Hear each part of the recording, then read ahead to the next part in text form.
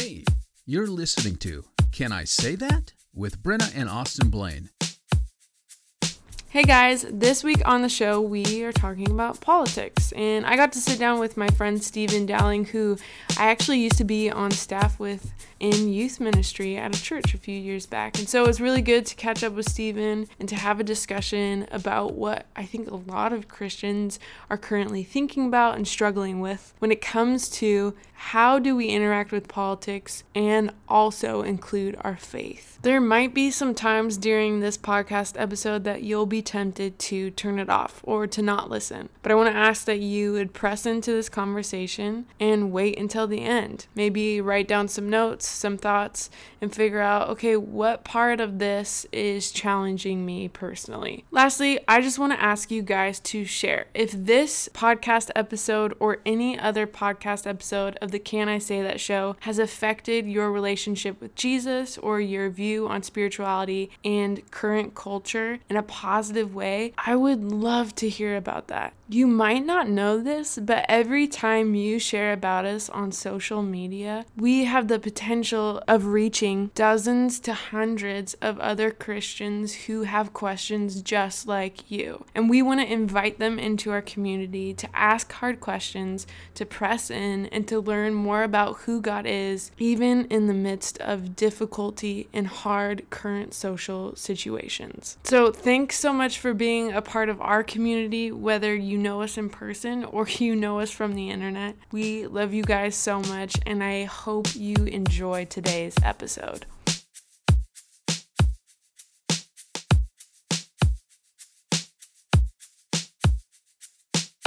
All right, so let's start off with a super basic question. Should Christians be involved with politics? Should they vote? Should they be involved with social reform? Should they talk about their feelings on the internet about politics, and why or why not? Yeah. I mean, obviously, I love that that's where we started with, because if anything's been clear in the last year or so, or really the last recent history, Christians have been really involved in politics. And I think in general, when we think of that, we focus on the really bad examples we see. But, you know, some argue that Christians shouldn't be in politics. The argument that I've heard is that it's such a toxic area. It's such a area of compromise and difficulty for a Christian to engage in that some people would say it's just not possible for a Christian to step into an environment like that and stick by their biblical values and how they believe they're supposed to live their life. For me, with all these questions, anything like this, I really just have to go, when I look at the example in the Bible of Jesus, who we're told is the image of the invisible God, what do we see there? And on a broad level, we see that we know that God looked at the world, he saw a broken place, and Jesus stepped into that brokenness and that chaotic scene. So on a broad level, I think we see that pattern in Scripture. Similarly, we know that part of our mission is to go into all the world and make disciples of all people, and that God does send us into difficult environments sometimes. And then if you boil it down to a career level, I would say there's very few careers or places of engagement in our world that you can say definitively, yeah, Christians shouldn't be involved in those areas. We can definitely think of some places that no Christian should be. A Christian probably should not be a cartel leader. That I don't know that anyone can make a good case for biblical cartel leadership. But when it comes to something like politics or being a doctor, being a lawyer, being a teacher, anything like that, I think the question becomes more, am I the type of Christian who God wants in this environment? We've all seen examples of people who might have a belief in Jesus, but they're led to jump into an environment for the wrong reasons. Maybe it kind of itches something that isn't good for them. So when it comes to politics, I would just say, are you someone who can step into this area with a real heart to do it for the right reason? Can you do it in a way that doesn't make you change who you are and change who you believe? I think if there's one thing we've seen with politics in the last recent history, it's that politics do matter because they affect people. And as a Christian, we should want to step into areas that are able to have an impact on, because we should want to have an opportunity to impact people for the better. And so as a Christian, if you're stepping into politics, you can affect change through policies. Again, I think in Scripture it says we're called to love God with all our heart, soul, mind, and strength. So that is something that we have to keep in mind as we step into politics. We're also called in Scripture to live peaceably with all. So can I be a Christian in politics who isn't adding to all the chaos and backstabbing and fighting and all that? And we are called to do justice, to love kindness, and to walk humbly. To me, like, if there's a verse that makes the most sense for why a Christian should be involved in politics, probably Micah 6:8. God does call us to have a heart for justice. I don't know if we'll get to Romans 13 at some point, but Romans 13 is one that a lot of Christians talk about, that some form of government is initiated by God. It is a vessel for doing justice. But what are we going to do while we're doing that? Are we going to love kindness and walk humbly? Are those going to be the character marks of the way that we engage in politics? So that would be kind of like my own biblical reasons that I see for why a Christian should be involved in politics. And then if we look in our recent U.S. history, I think we have lots of great examples, both in U.S. history and world history, of Christians who stepped into politics for the right reasons. Some that I'm learning a little bit more about would be someone like William Wilberforce, who was in the UK, and he got involved in politics to help end slavery. Fannie Lou Hamer, I don't know if I said the name right. I've been reading about her, but she was a Christian who saw the problems with Jim Crow rules in the South, and she decided, I'm a Christian and I want to get involved politically so that people can legally vote and they can have that right. And then obviously, I think the most notable example that many of us think of is Martin Luther King Jr., who we know he was a pastor and a theologian and a Christian, but he was very involved in a political sense too. I would argue, could we not say he's one of the most notable Christians involved in politics in the last 50 to 100 years. So with anything, with any job, that's what I think. The question isn't, is it okay? Or actually, I would say, yes, it's okay for Christians to be in politics. But the better question is, am I the right person to be involved in this area? Something that I've really been struggling with is, if we are going to be involved in politics as Christians, should we allow our biblical beliefs to dictate how we vote and to what length? Something that I've thought about a lot is, right, this really prominent idea when it comes to evangelicals is like our ethics with being pro-life, and how that really affects how a lot of evangelicals vote. But then I also think about this other aspect where it's like, I wouldn't want someone else's religion to dictate how I live when it comes to the law of the land or the law that my state is employing. So are we supposed to allow our biblical beliefs to dictate how we vote? And if so, to what length? I mean, on one hand, I would say whether we think our beliefs should dictate how we vote or not, they already do. I mean, that's what we've seen for a long time now is people advocating that they are voting this reason because of what they see in the Bible. I think when it comes to a question like that, a helpful frame of mind for a Christian to look through is the idea of our dual citizenship. That's something that Scripture talks about, how we are citizens ultimately of the kingdom of heaven, and that's the thing that takes most priority and takes our first allegiance. But we are also citizens of a particular place in the history of the world. And times we see referenced in Scripture, it might be Rome. Rome might be the place of citizenship. Jesus himself talks about this topic of citizenship when he says, render unto Caesar the things that are Caesar. So as a Christian, we have to hold those two things in tension. We do know that our citizenship in the kingdom of heaven is the most important and takes priority, but God also does call us to be good citizens, good neighbors where we're at there. I think what you hit on there with that question is so key, because I think on a base level, it's, okay, why are you trying to inject that belief into what you're voting for? Are you doing so because you believe by forcing people to live by your biblical beliefs that this nation will become the Christian nation that it's supposed to be, or that by forcing them to live this way, they'll see that it's a better way to live. I'm not convinced that that's the best way to show people the goodness of Christianity, the goodness of Jesus. One really helpful book for me in the last year of learning how to integrate my faith in the political realm is a book by a guy named Miroslav Volf called A Public Faith. And his basic contention is that for a lot of Christians throughout history, it was a strictly Judeo-Christian environment, but the society that we find ourselves in today in the US and the Western world at large is pluralistic. Americans today have all sorts of faiths, spiritualities, religions, or no religion at all, none of the above. So what that doesn't mean is that I can't be a Christian and seek to model my faith in the world around me.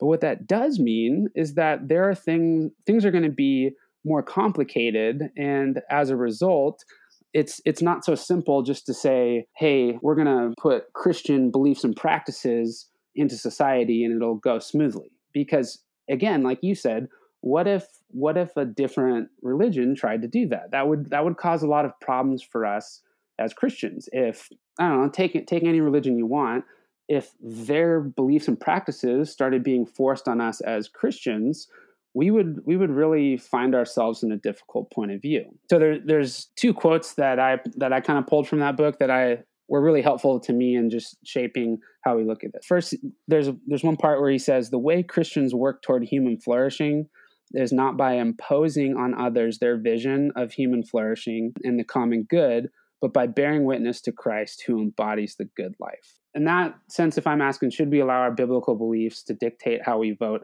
and to what length? If I see a way to something I believe in that I think works toward the common good, and is beneficial to all people, regardless of if they're a Christian or not, I think it's natural to want to see those things injected into politics. But when we start to try to change people simply by putting our Christian beliefs into practice, I just think that's where we get into some really scary territory, and honestly, some territory that this nation was founded to get away from.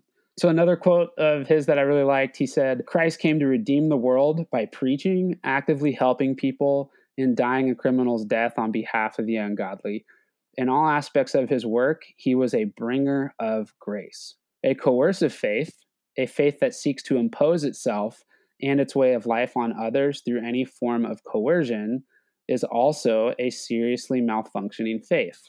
I think this is really important for several reasons. One is you do hear a lot of people talk about the fact that America was founded as a Christian nation. I do believe that, but if you really look at the reason for why the U.S. came into existence, it's that there was a group of Christians who found themselves in England and were told that there was only one way of Christianity that you could practice. So they left that place to come to a new place where they could practice their Christianity freely without being told by the government. And so we can say that America was, when it was founded, it was a Christian nation simply because that's mostly what people were. But if you want to argue from a constitutional standpoint, you can't really say from a constitutional standpoint that America is a Christian nation. Let me clarify. Are there Christian ideals that were thought of and really inspired how the Constitution was phrased? Absolutely. They were Christians. So their beliefs flowed out into the document they were writing. But what's written into it is the freedom of worship. And so that's a really helpful rudder for me. Do I want this belief to be enacted into policy because I want everyone to worship God like I do? If that's the motive, I don't think we can say that that's what the Constitution would allow for. So there's our American citizenship. But on a kingdom of heaven citizenship, where do we get the idea that forcing people to worship our way will make them change and actually want to worship our way? So that coercive type of faith he talks about, I think that's important. And I think that's the reason there's so much fighting going on today is a lot of people, not just Christians, not just religious people in general are trying to coerce people into living the way that they think everyone should live through the law. I don't think that's what America was founded for. I think it was founded for freedom of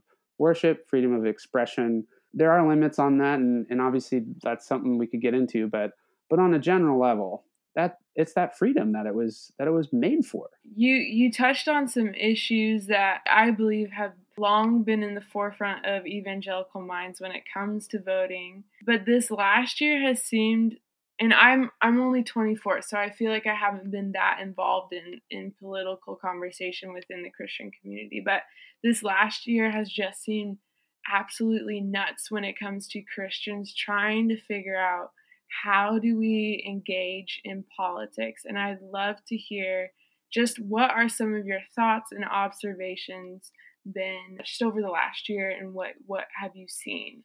In one sense, I wouldn't say what we're seeing right now is brand new. I do think this is something that's been boiling to this point for years now. And we can go back again in modern American political history and look at movements where the church became very involved in politics. If you look back all the way, look back to, if we just want to go in the 1900s, in the 20th century is kind of when the birth of what a lot of people refer to as the social gospel. Whatever you think of it, it was just a movement where Christians became really involved on a social level through programs because of their faith. So you had Christians getting involved there, and a lot of people having different thoughts about it. Obviously, when we're talking about the 80s, we're talking about the moral majority, where a lot of Christians got very involved in politics, predominantly through the Republican Party. But then in our more recent history, I think we've seen this divide building.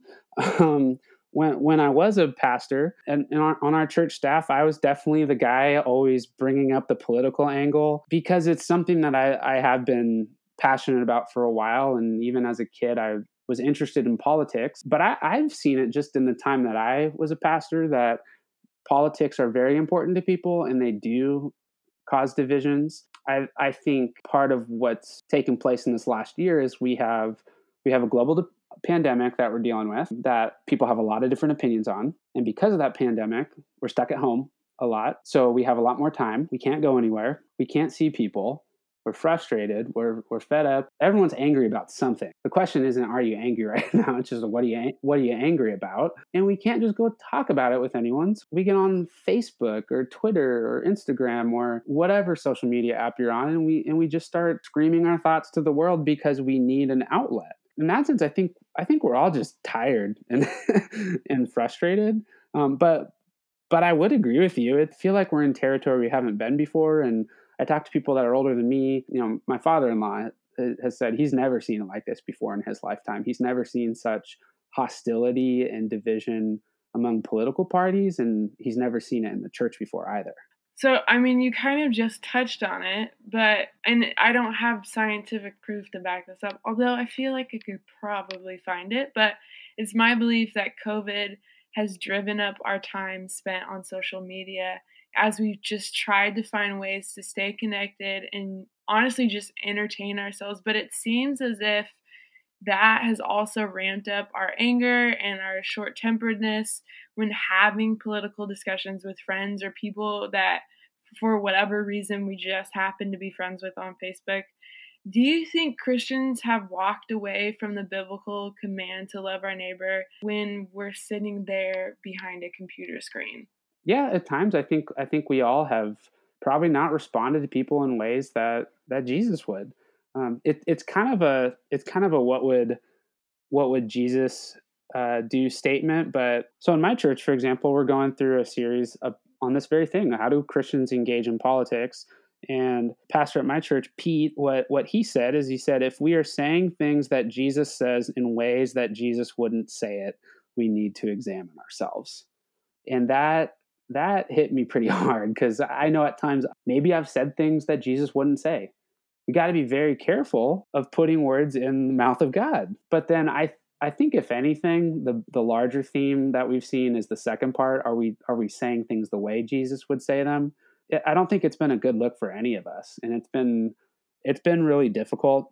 I mean, you know that it sounds so foolish that like Facebook is something that we really care about, but it kind of has become an important thing. And I've even tried to, with my own friends and people I've talked to on Facebook, I've tried to do a little bit of a part social experiment, but also part like actually wanting people to engage in in a way that's respectful. And it's been so at times, but it's very telling is even on those posts where have you read any of them, by the way? Did you see any of those? I have, yeah.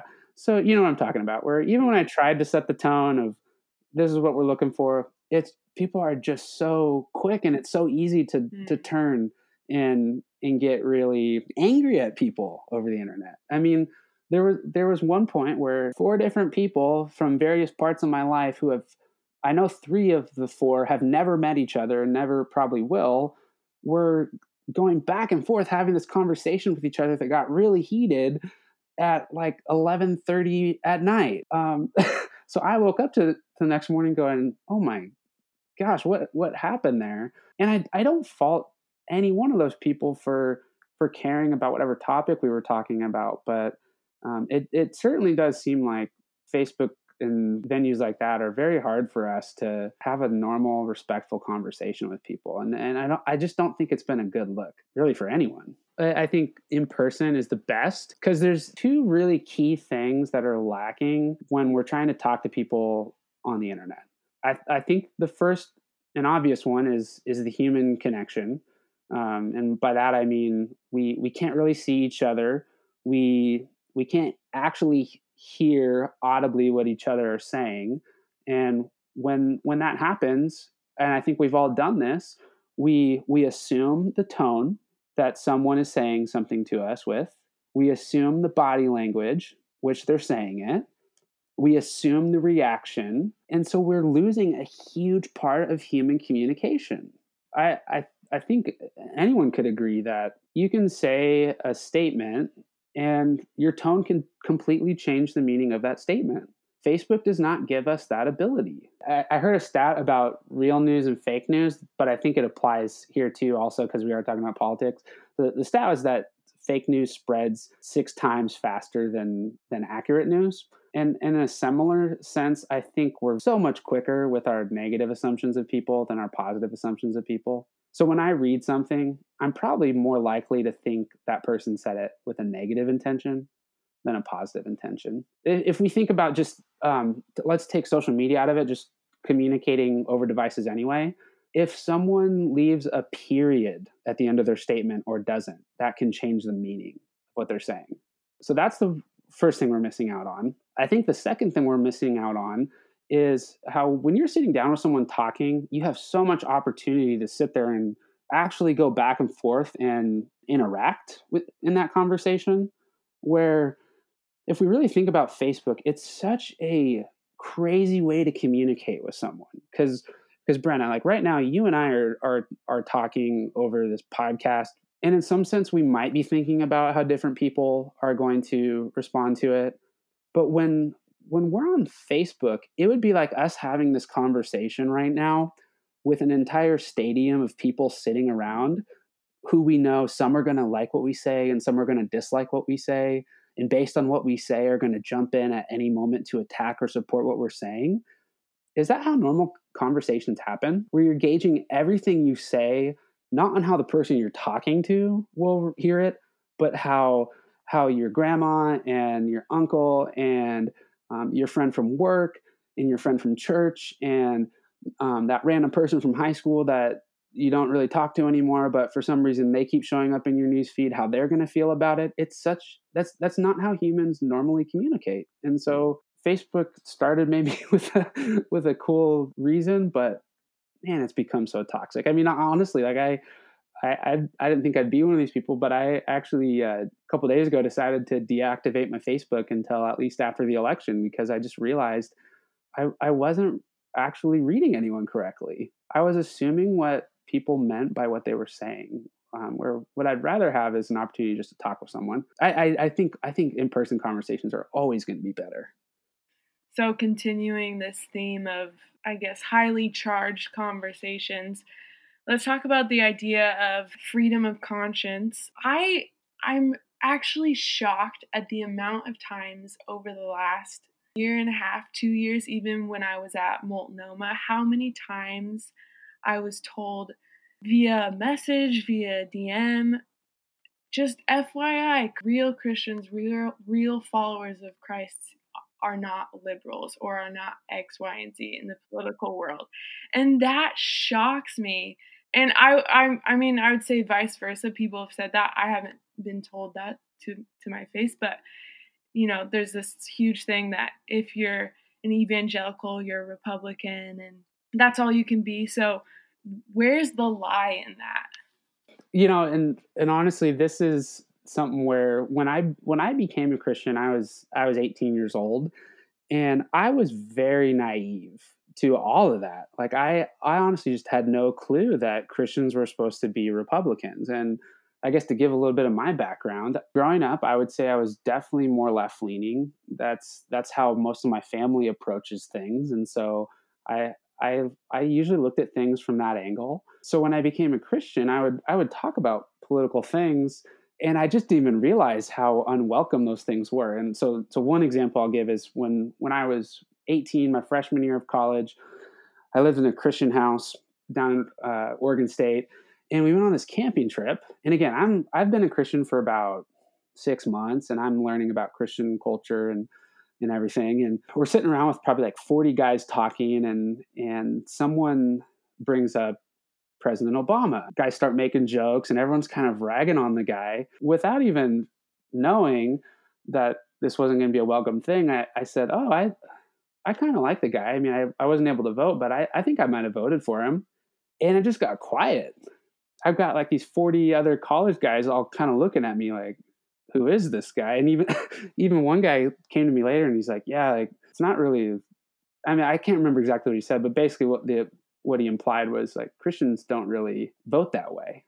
And so I kind of went from that, and then I'll be honest, as a young Christian, what I was then taught by a lot of people around me was that being a Republican was the only way to look at it. And I guess I just want to share about my own experience because, one, I think it gives people an idea of where I'm coming from, and two, I would imagine there's some other people that have experienced the same. And so as I continued to grow as a Christian, as I continued to read the Bible, I think initially what I was hearing from people was Christians are Republican. So I really started to learn about Christianity and about Republican ideology and try to put those together.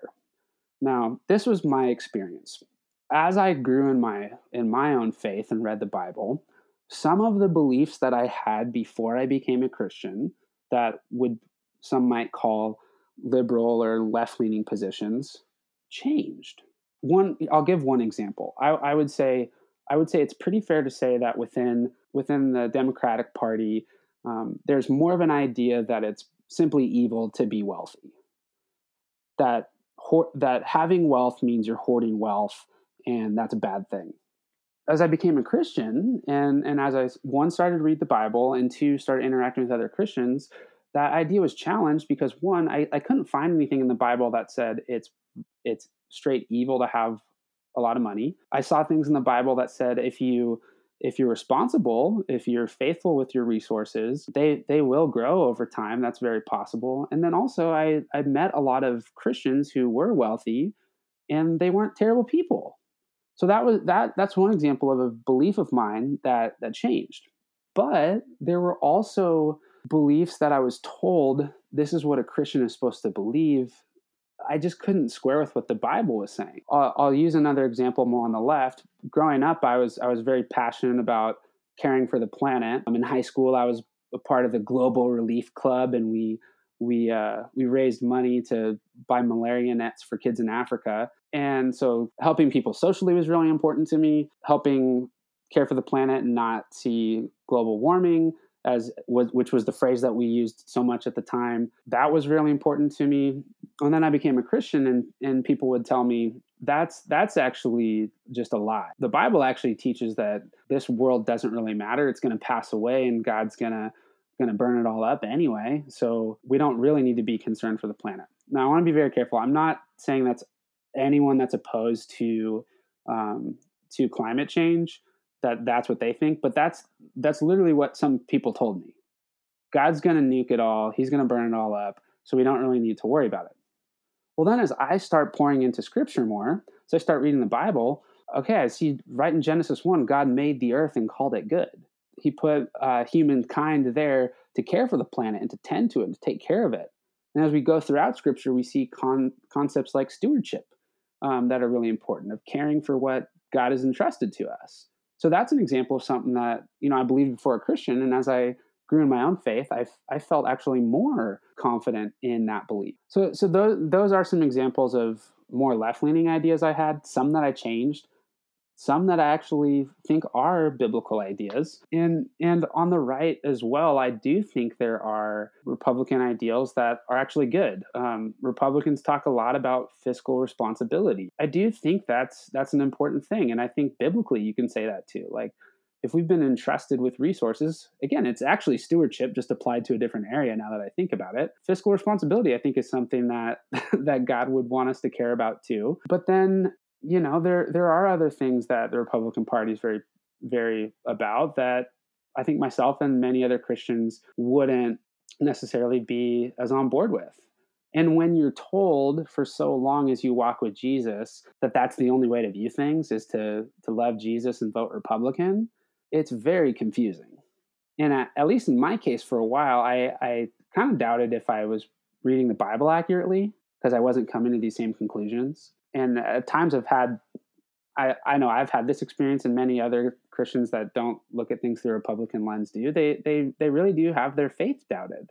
And that's a very painful thing and a hurtful thing to accuse someone of. Here's the thing. When we boil it all down, Republicanism and any other political ideology is one man-made theory for how best to approach policy in a government like we have in the US. Part of the thing is that every single person has something different that they are passionate about, motivated about.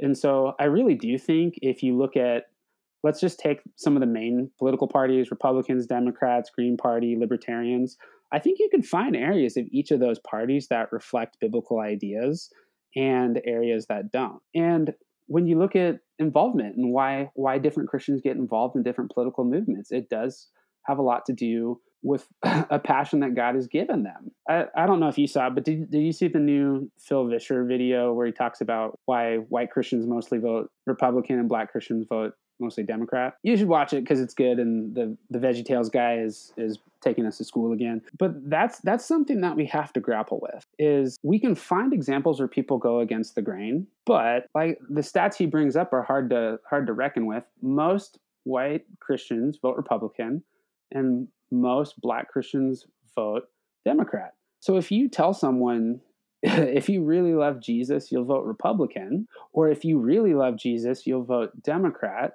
you're actually cutting off a big part of the body of Christ in America. We got to be very careful about that.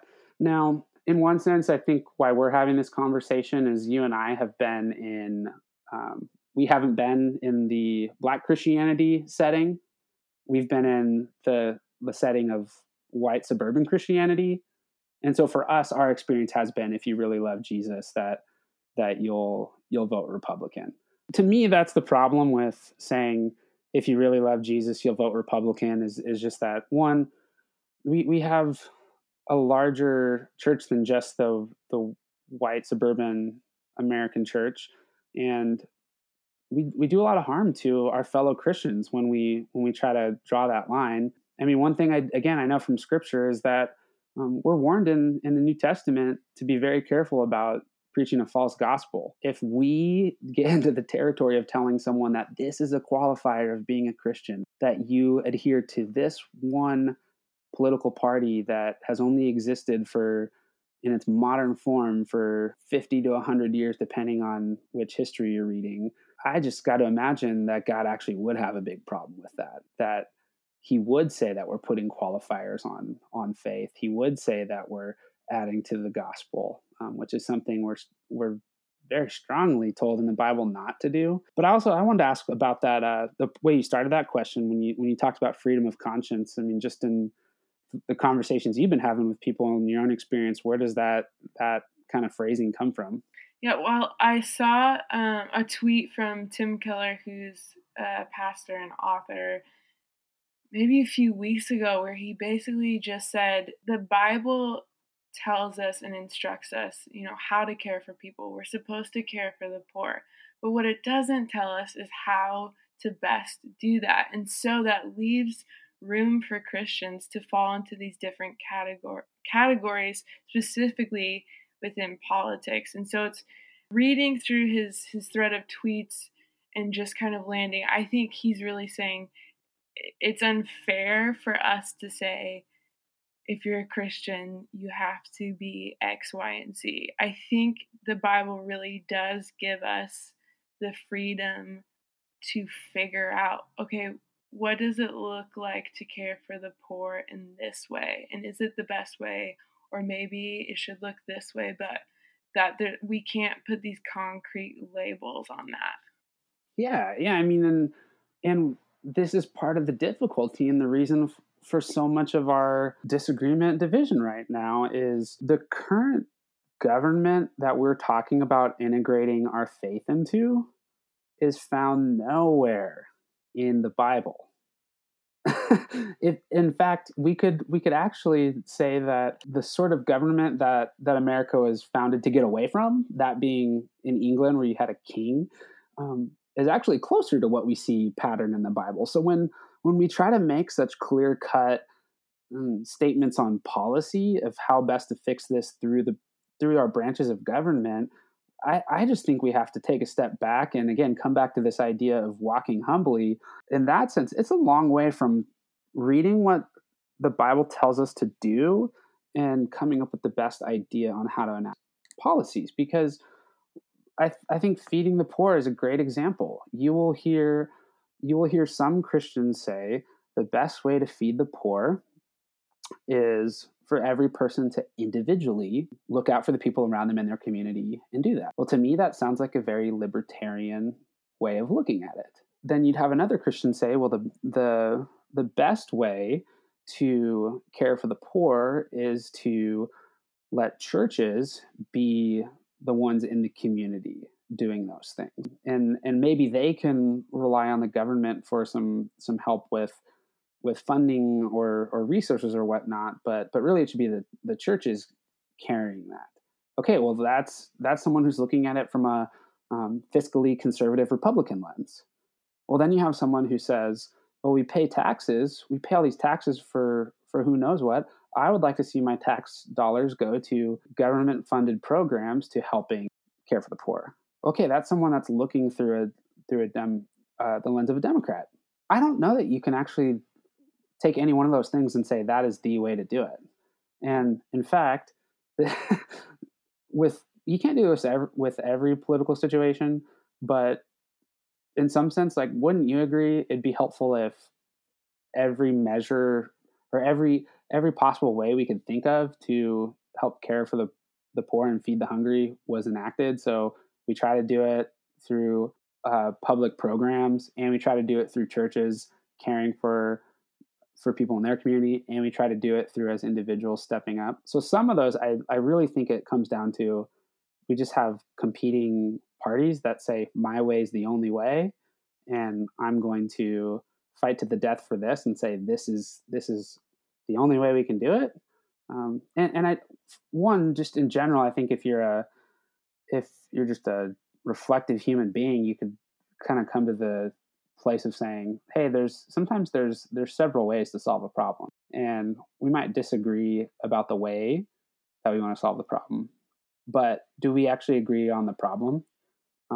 And are we interested in helping work toward a solution together? I mean, I think we could say that's what's missing from our political realm right now, and I think that's getting into our situation as Christians, is since so many Christians are so tied to a certain party.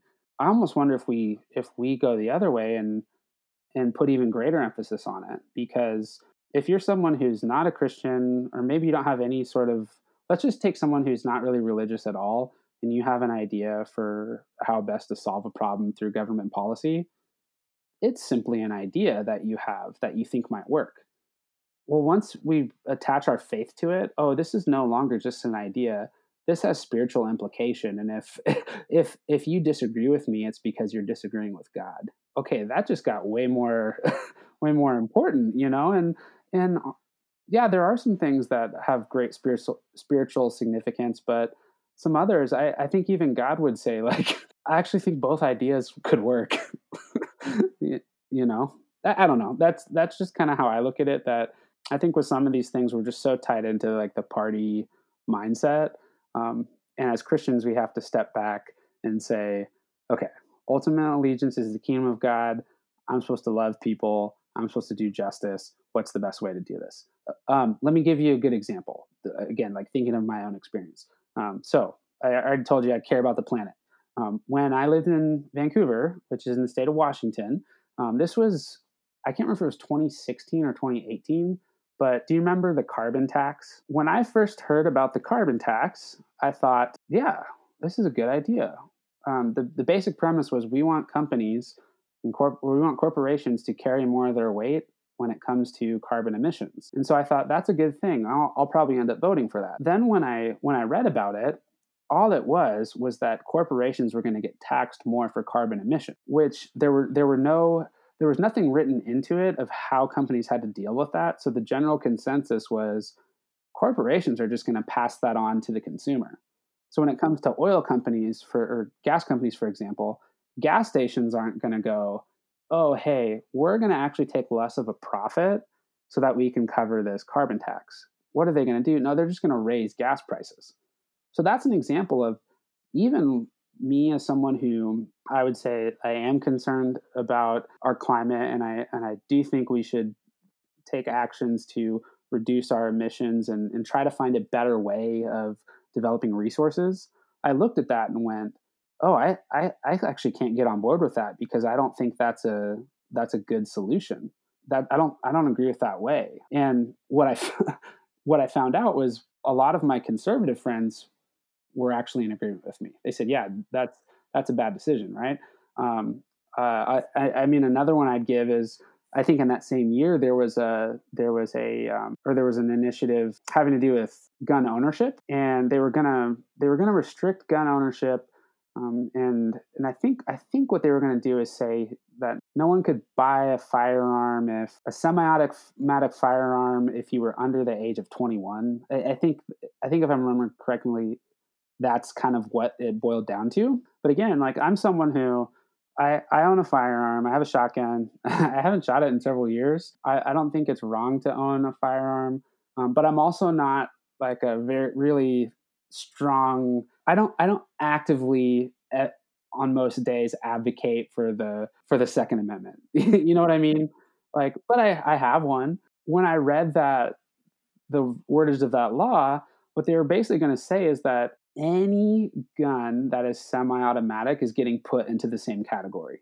Now, the reason that bill was written was because they were really concerned about the AR-15.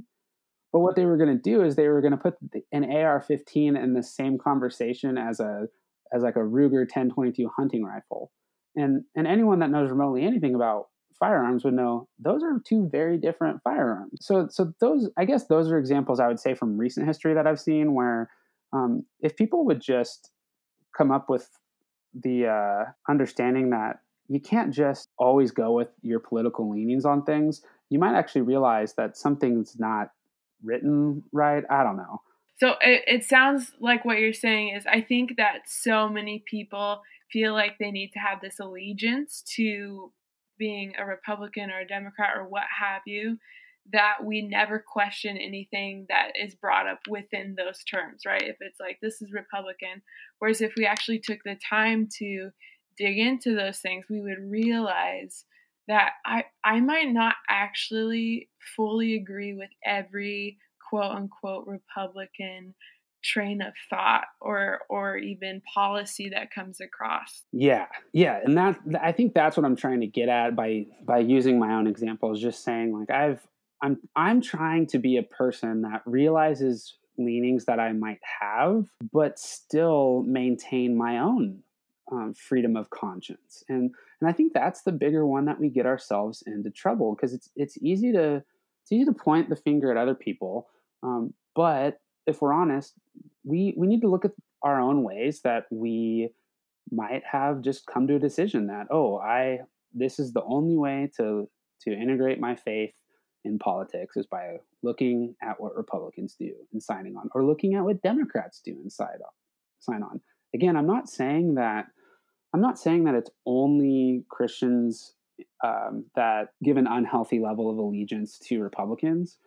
But I think the reason we're having that conversation is because that's the world that we're operating in right now. I've never been in a very urban liberal church setting, so I just don't know what that's like. So while I can draw some broad critiques from a distance, I'm incapable of actually putting together a real detailed, thorough critique on what they're doing, because I simply haven't been there and walked around in that. But what I have been in, and what I have been a pastor in, and a youth leader in, and just a follower of Jesus in, is a more white, suburban, conservative scene. And I think there's many that feel no tension whatsoever and fit very comfortably into that. But I guess if there's something, and maybe this is where I have felt like a bit of an outlier, is for a lot of my time as a Christian, I've found that I sometimes get accused of being some crazy far left liberal when I'm actually just saying, oh, I actually don't agree with that particular thing. For me, it's exhausting. And I know I've talked to a lot of friends and family in the last year who have been very put off and hurt by that line of thinking. That to me is where we've got to check ourselves and go, okay, what are we actually trying to do here? The word you used again was allegiance. What's our allegiance ultimately to?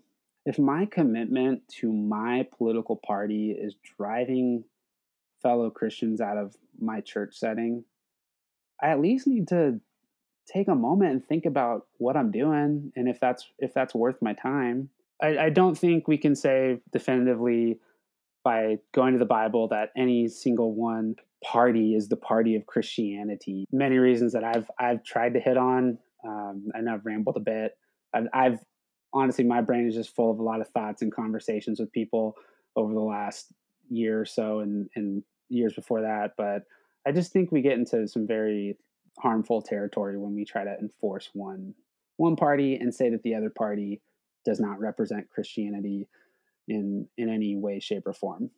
So the literal elephant in the room, Donald Trump. Why do so many evangelicals, as the kids say, stan him so hard?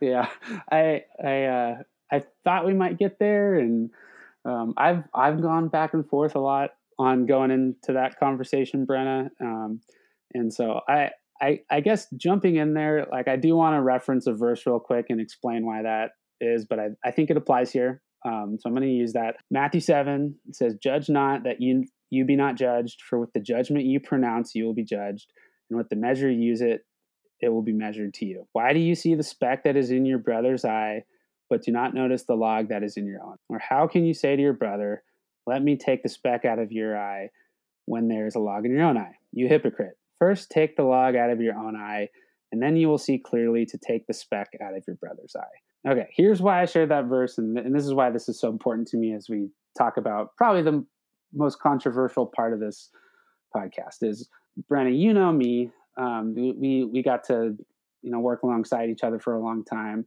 and I think what you know about me from just your time talking to me and me being an Enneagram 7 is I want the approval of everyone, and I don't want to make anyone mad, which is why even in this whole podcast, like I've felt this tension of trying to not offend anyone and try to be the most diplomatic about it.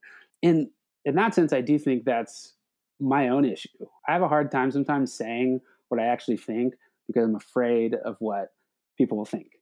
Having said that, I've really come to the belief that this is an area where, because of what we've seen develop in the last 50 years with the things like the moral majority and this idea that one party is the party of Christianity, that I think we've seen a very unhealthy shift take place in the Republican evangelical form of Christianity. I want to be clear, I'm not saying that any other form of Christianity, partisan, whatever you want to say, has their issues, but I'm just talking about the one that we've operated in. My own experience as a Christian and as a pastor has been that I think there is an unhealthy commitment to the Republican Party within the suburban Christian church, which has led us to our current moment with Donald Trump.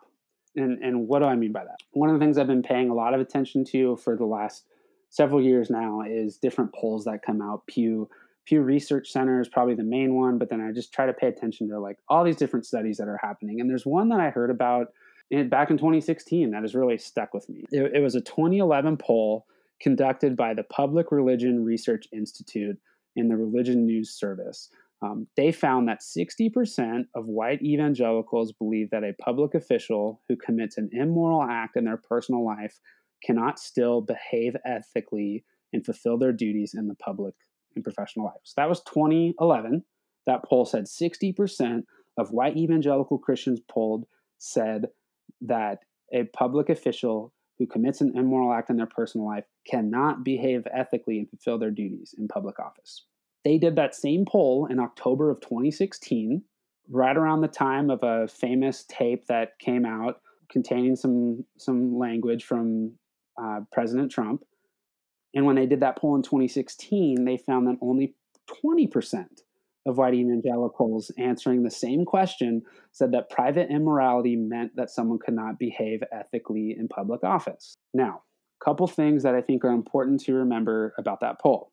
We all would say that just because someone says that they're a Christian does not mean that they actually are.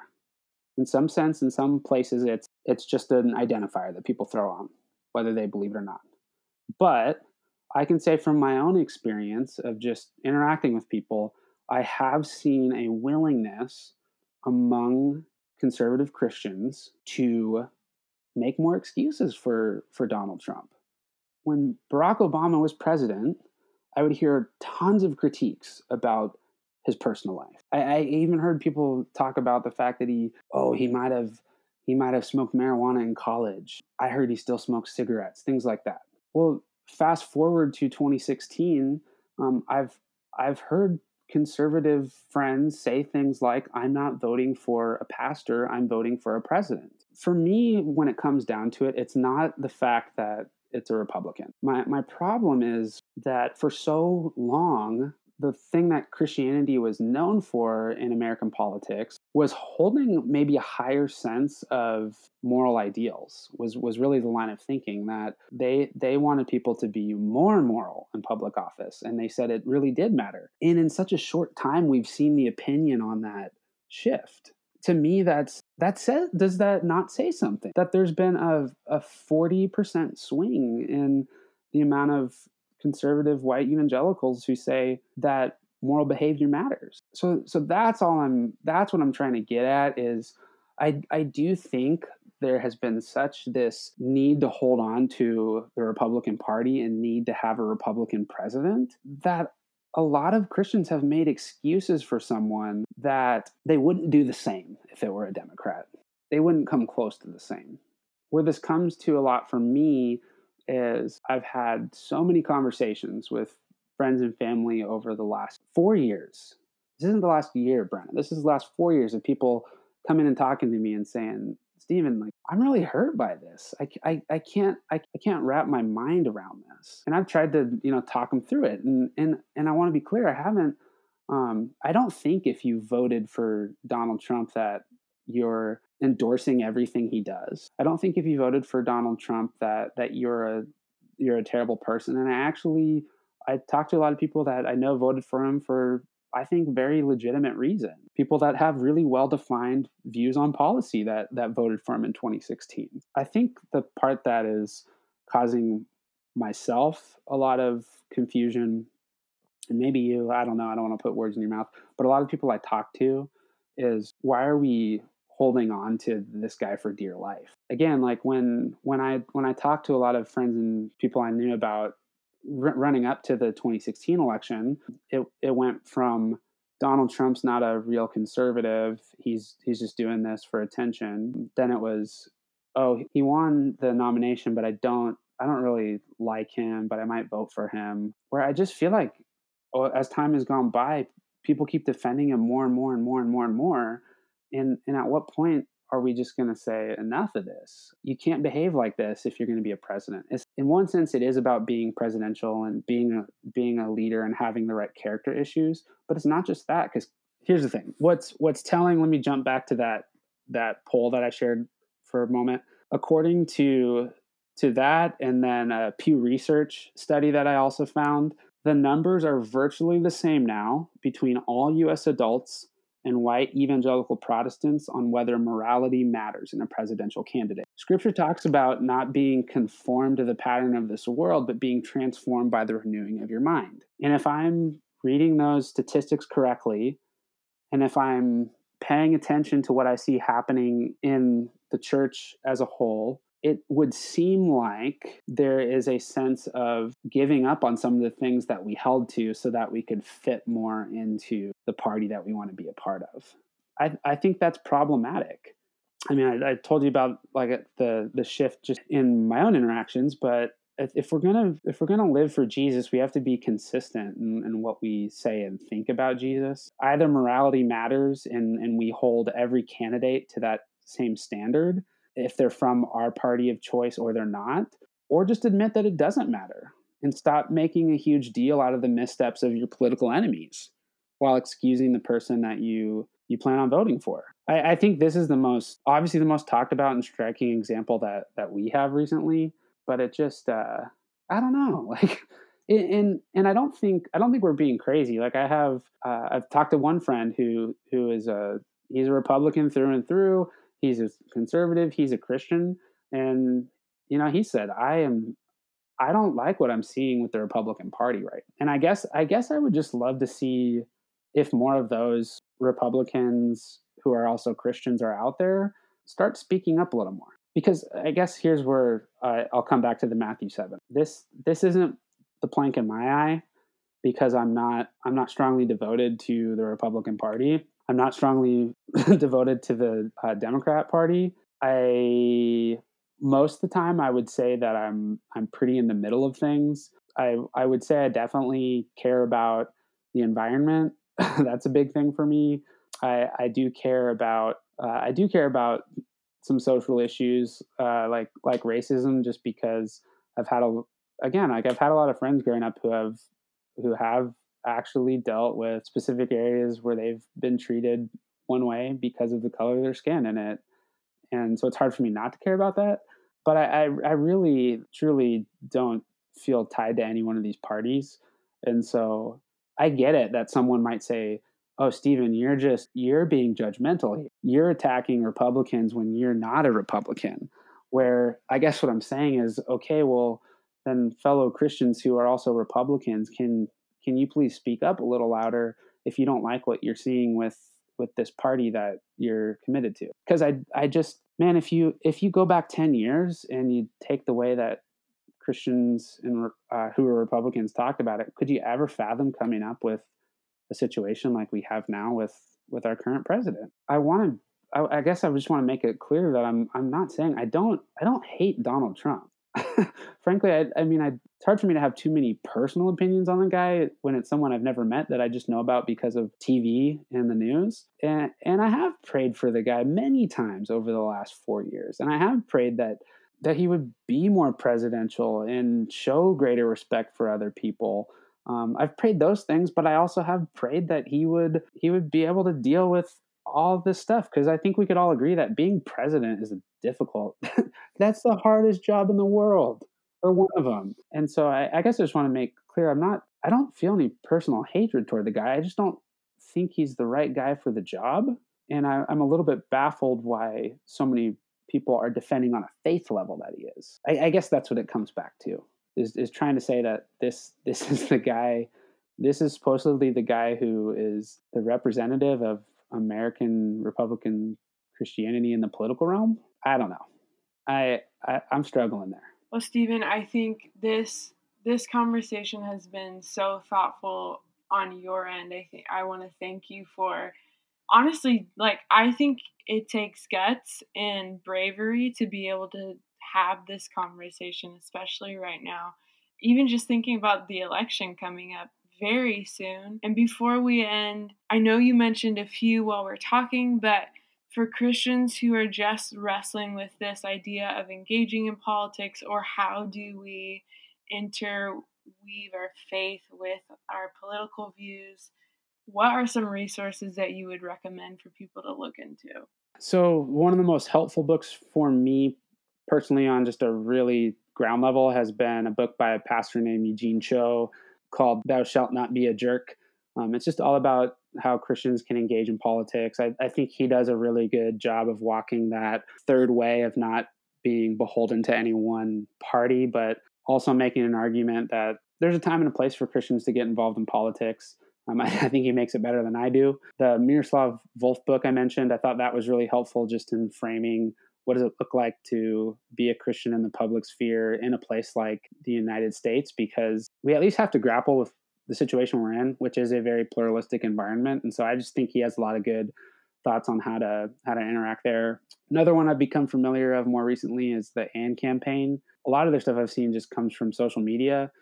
I think they're saying a lot of really good things about maintaining an allegiance to the kingdom of God while still being involved in the political realm. And I just bought the book that they put out, Compassion and Conviction. I'm only one chapter into it, so I can't give a full endorsement yet, but I'm enjoying what I'm reading so far. And then just, I would say, over my time as a Christian, the pastor that comes to mind from like a national level that I think has been really helpful in challenging how I think about these things is Tim Keller, I think, is one who's been really good there. So just anything Tim Keller has to say on this subject, I think, is really worth listening to and challenging. And then one more I'll throw in there is N.T. Wright.